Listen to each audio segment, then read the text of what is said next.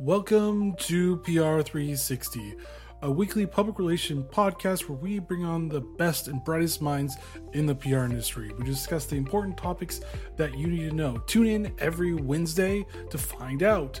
Hosted by Brett Dicer and in partnership with Global Results Communication. Find more information on globalresultspr.com.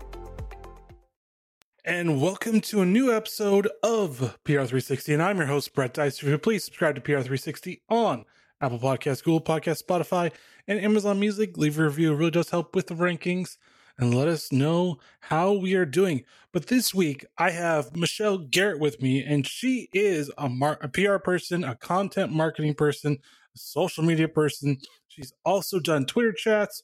She's also a part of the PR Lunch Hour, which is a Twitter Spaces. So she's getting into the newfound or fingled, basically new features for Twitter.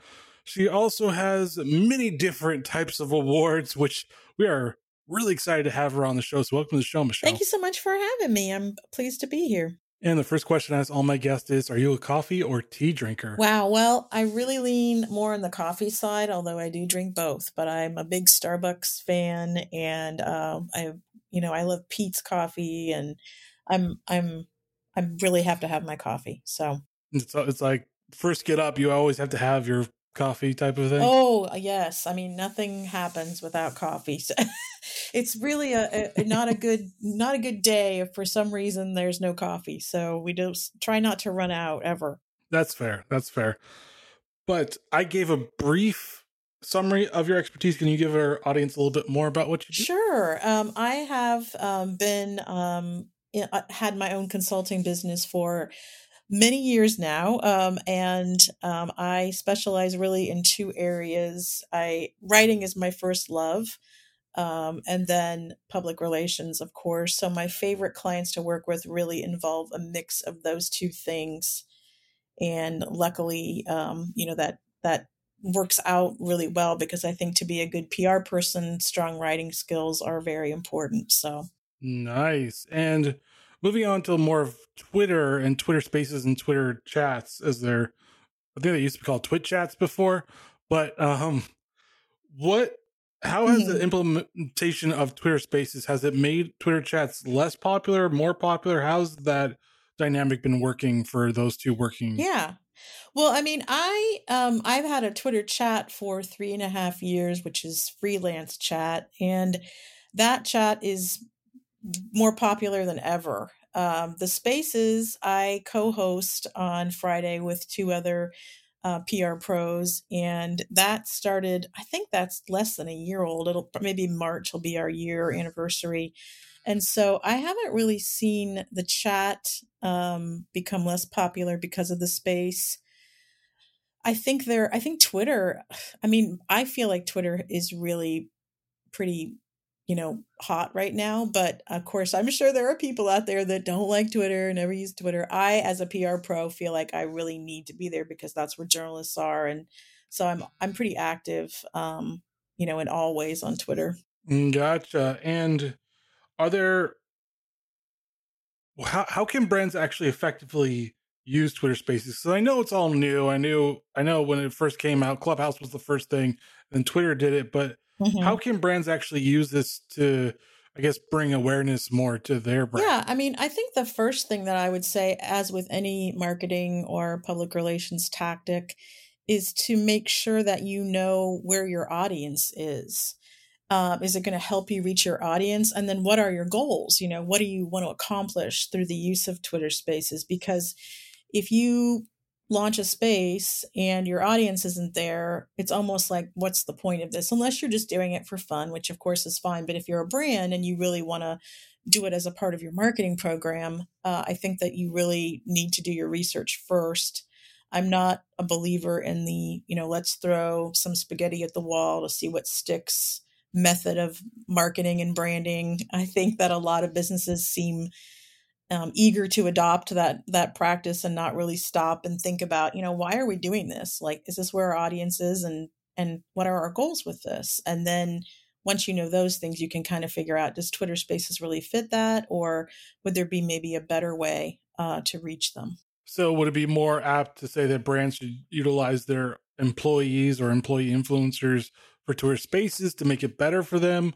Because I know you have to make this interesting, or that's what it seems like. Oh yeah, I mean, I think that I'm trying to think of an example of a brand, in fact, using Twitter Spaces, and that would be really good to think about, because I think that some people come with a built-in audience, but I think on the brand side, I'm trying to think of anybody who's really effectively using it, and I'm sure there are some. I just can't really think of any off the top of my head. But I think that if you were a brand that were going to use Twitter Spaces, just like if you're a brand posting on LinkedIn, for example, or anywhere else, if you can engage your employees to help you kind of get that off the ground and make that go and, share it, promote it, I think that can be a big help.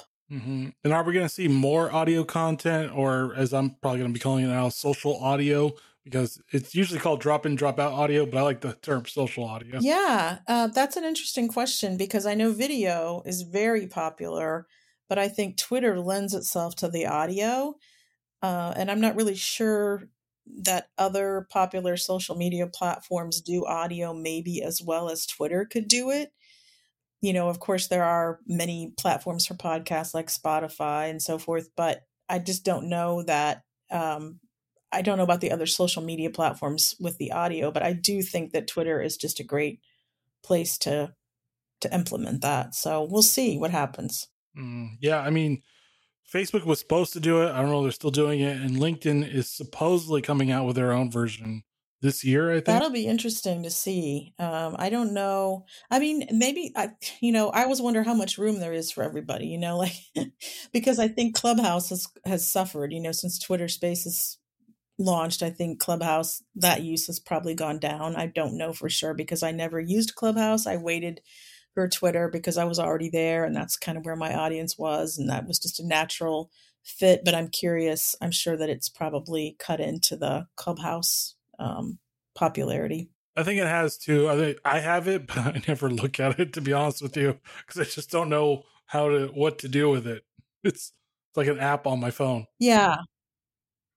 Yeah, I think I've heard people say, I mean, some people have said like it's very effective for them. I just feel like for me, it would be yet another platform to keep track of. And honestly, I think a lot of people are kind of cutting back on how many platforms they're on. And I think that's a really smart strategy because I don't know that everybody can do everything well all at the same time. It's just really hard to do, more than even I'd say 2 or 3 platforms and do them really well. I focus primarily on Twitter and then probably LinkedIn, and I'm more in the B2B space, but I can see people just spreading themselves too thin. I mean, that even lends to an interesting kind of, I guess, question about how can B2B companies use these types of new things? Can they be more of a private, I guess, Twitter Spaces for private B2B people or something like that, make it a little bit more intimate? Because sometimes it's like there could be a lot of people joining your Twitter Spaces, and then that's hard to manage sometimes. Yeah. Well, there is a new feature on Twitter that I don't know if brands could take advantage of this, but there are communities now.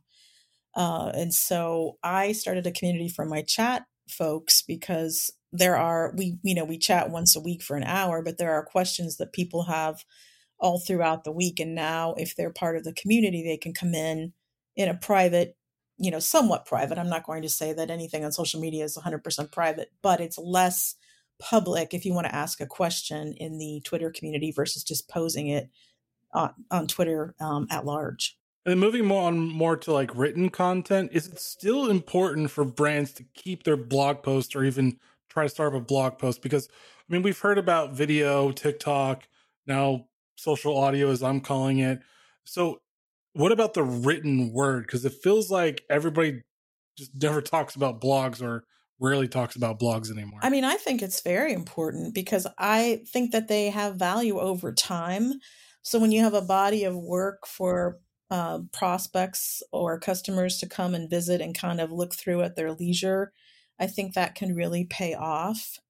I see a move away from overnight success types of strategies.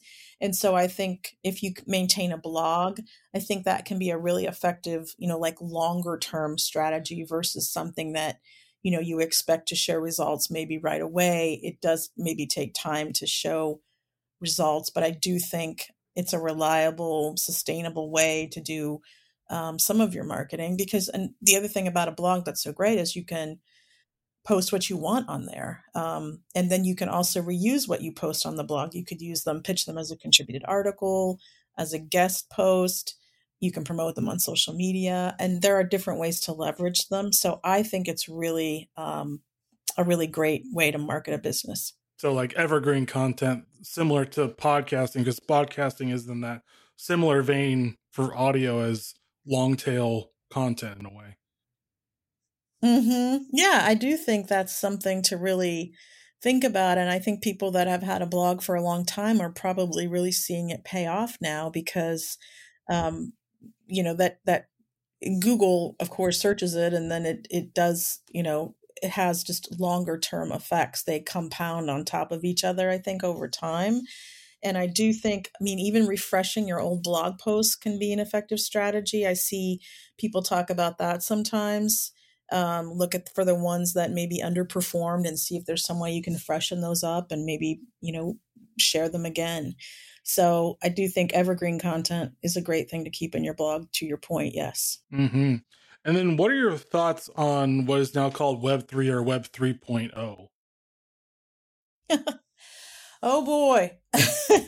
That's quite a question. No, I just think that everybody, the proponents, kind of need to take a step back a little bit because there are a lot of skeptics out there who, I don't think that repeating the same messages, the same, I guess, for lack of a better word, hype, without really backing up those claims is a good way to convince people and get them to come on board. I think they need patience. I think they need education.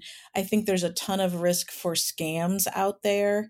So people do need to be somewhat wary of it. Although I think it's important for those of us in PR to understand it at a basic level and just kind of keep our eyes and ears open to see, what's happening next. I see the jury seems to be out on it. Yeah, I've heard differing opinions, but is there a way to implement some of the stuff? Maybe not NFTs, maybe not the creator coins, but maybe like a more community-based type thing. Maybe that can be implemented right now instead of the other stuff that's like, what are NFTs? How do you do this? Like, where does this come from type of thing? Yeah, I think that's the part, just having watched the Super Bowl ads the other day and then all the buzz about Coinbase, I just want to know, like, if that's really, obviously they got a lot of people to visit their website, but I just didn't know if that ad was all that effective. And I think a lot of us do have questions revolving around NFTs and all of that. And so, but to your point, I think there might be things that we could consider seriously, like community. And I'm just curious to see, virtual reality and like if that's gonna, especially because people are not able to meet in person or maybe don't even want to go back to meeting in person as much as they were before the pandemic. Maybe there are ways to leverage that to make it, to make that a viable, option for people. With all this stuff, do we kind of see, like, it feels like digital is becoming like the dominant factor, I guess, for some people, finally. For other people, it's kind of like, well, I want kind of half and half. Are we going to see a return to more physical stuff? Are people going to be clamoring for this, for events physically and all that other stuff, meeting people for meetings physically? Are we going to see some of that? And should PR pros at least try to have plans for both physical and digital at the same time? I think so. I think we're going to come to like a balance of those two things. I do think some people miss that in-person interaction. For others, I think it was almost like I hate to say, it was a good thing, but like they probably saw it as somewhat of a positive that they didn't have to go out to events, to meetings, and travel and drive and commute. And so I do think there are people in both camps. And I do think there's probably a happy medium that people will strike. I don't think we're there yet. I went to an event in person in the fall, a conference, and that was the first one I had been to. and I haven't been to one since then, and I don't really know if I'll be going to any more, at least, in the very near future. But, I can see that some people are really anxious to get out again. And I'm curious for my B2B clients because trade shows are a huge part of their marketing, but it's also a very expensive part. And I wonder if some of it isn't better. It might be a better way to do it than, buy a trade show space and pay for an expensive booth and have everyone travel. And, I don't know if that's the way of the future or not. So I think it kind of remains to be seen. I mean, yeah, it seems like from what I've seen from different industries, live streaming seems the dominant factor, at least in the tech space. Live streaming your own product launches, live streaming to other audiences, and then engaging in that way. Are we going to see like both of that happening again? Keep the physical events, but maybe reduce it and then use more of your revenue, or I guess budget is the best way of saying it, for live streaming instead, since you kind of own and control that, and you can have a bigger space, I guess. Yeah. I mean, I'm curious about there are technologies that allow people to attend virtually, and you can have an avatar walking around in the space, and there are things like that. And I'm just curious to see if B2B, if in the business world people are going to be eager to adopt those, or if they're going to see it as not something they're really interested in, because I think virtual events are somewhat boring. I think all of us have been to enough like Zoom conferences where you just sit and listen to somebody talk on the screen, and I mean that's not really dynamic. So I feel like there ought to be some ways to maybe make that a little bit more interesting and dynamic for people. Mm-hmm. Yeah, it almost seems like they need to learn from like cinematography in a way for live stream events, do multiple camera setups maybe, and try to make it a little bit more dynamic than just sitting there with a one camera. Even though this is fine, I feel like product announcements could use a little bit more flair if you're going to do virtual. Yeah, I agree with you. Gotcha. And then what do you see coming down the pipeline for content and content marketing in 2022? I mean, we've seen the rise of Twitter Spaces or social audio. We've seen podcasting become a huge success partly because of the pandemic and partly because it was already becoming popular prior to it. So what are we seeing in the content marketing space in 2022? Well, I mean, I've seen a move again kind of towards slowing down and thinking through what you want to accomplish, and then maybe creating less content but of higher quality that's going to maybe meet your audience's needs better. And that was a theme that I took away from content marketing world in the fall, was really this move toward not just pumping out as much content as you possibly can, but maybe slowing down just a little bit and being a little bit more thoughtful about it before you get on that, in that mode of just chunking out content just for the sake of creating content. So the age old quality over quantity type of a thing. Yeah, I think so. I mean, I think we're moving away maybe finally from just, the very short blog post, how to, 5 things you can do to make this better and how to do, like I feel like maybe we're moving toward a little bit of a longer form of content, and maybe something that dives a little deeper and involves a little bit more research, a little bit more knowledge of the audience and what they need.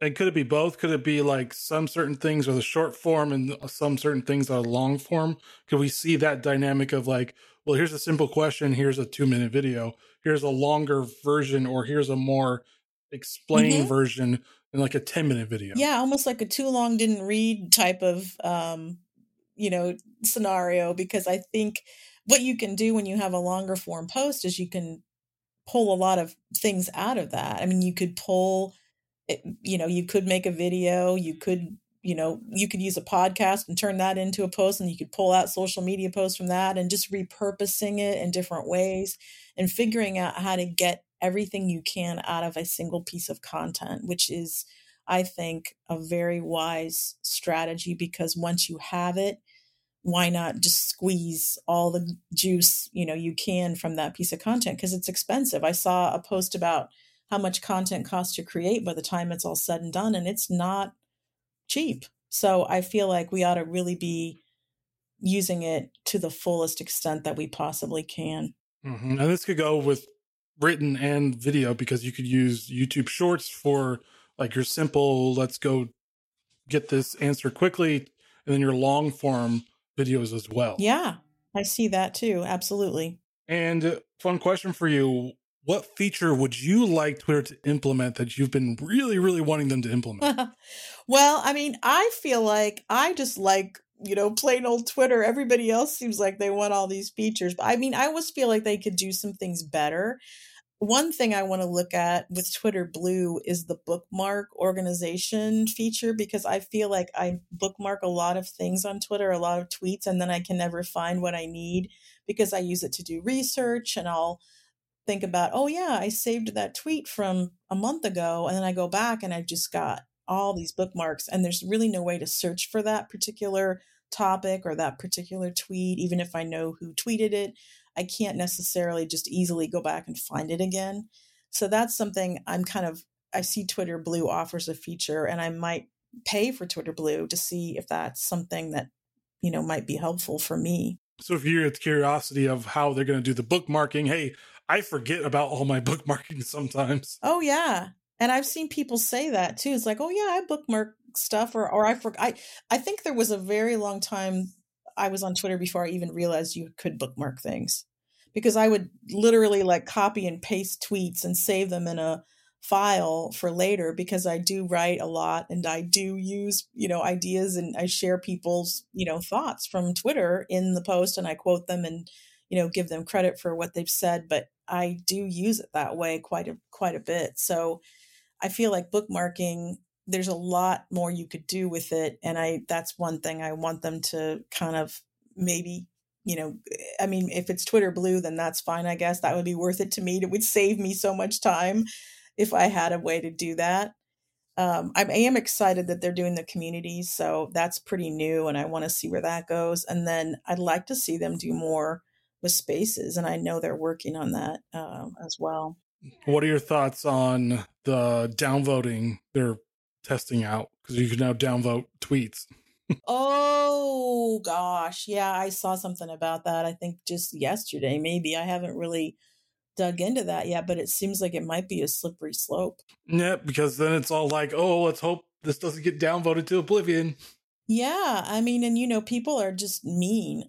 Sometimes people just would do that just to be, just to do it. So I don't like that idea, I don't think. But maybe I need to see exactly what their intentions are with it, I guess. But I don't understand. Some things they seem like, they're not good ideas just right from the get-go. But maybe they have a master plan that I just don't understand, I guess. Fair enough. Any final thoughts for listeners? Well, I mean, I would say if you're not on Twitter, it's a great place to be. I know a lot of people don't necessarily think it's a positive place, but it can be if you make it. And I think there's a lot you can learn and share and find, your community there. And if you're in PR, of course, reporters are there, and they want to know, like, why more PR people aren't using Twitter as a tool to interact with them, engage with them, and you can find opportunities for your clients there. It's just, to me, for PR pros, it's a must. Well, thank you, Michelle, for sharing your knowledge on content marketing and Twitter itself. Thank you for having me, Brett. And thank you for listening to PR360. As always, please subscribe to PR360 on Apple Podcasts, Google Podcasts, Spotify, and Amazon Music. Leave a review or a 5-star review. And let us know how we're doing so we can do a better show for you. As always, join us next week as we talk to another great thought leader in the PR industry. All right, guys, stay safe. Get on Twitter or learn more about Twitter, and see you next week. Later.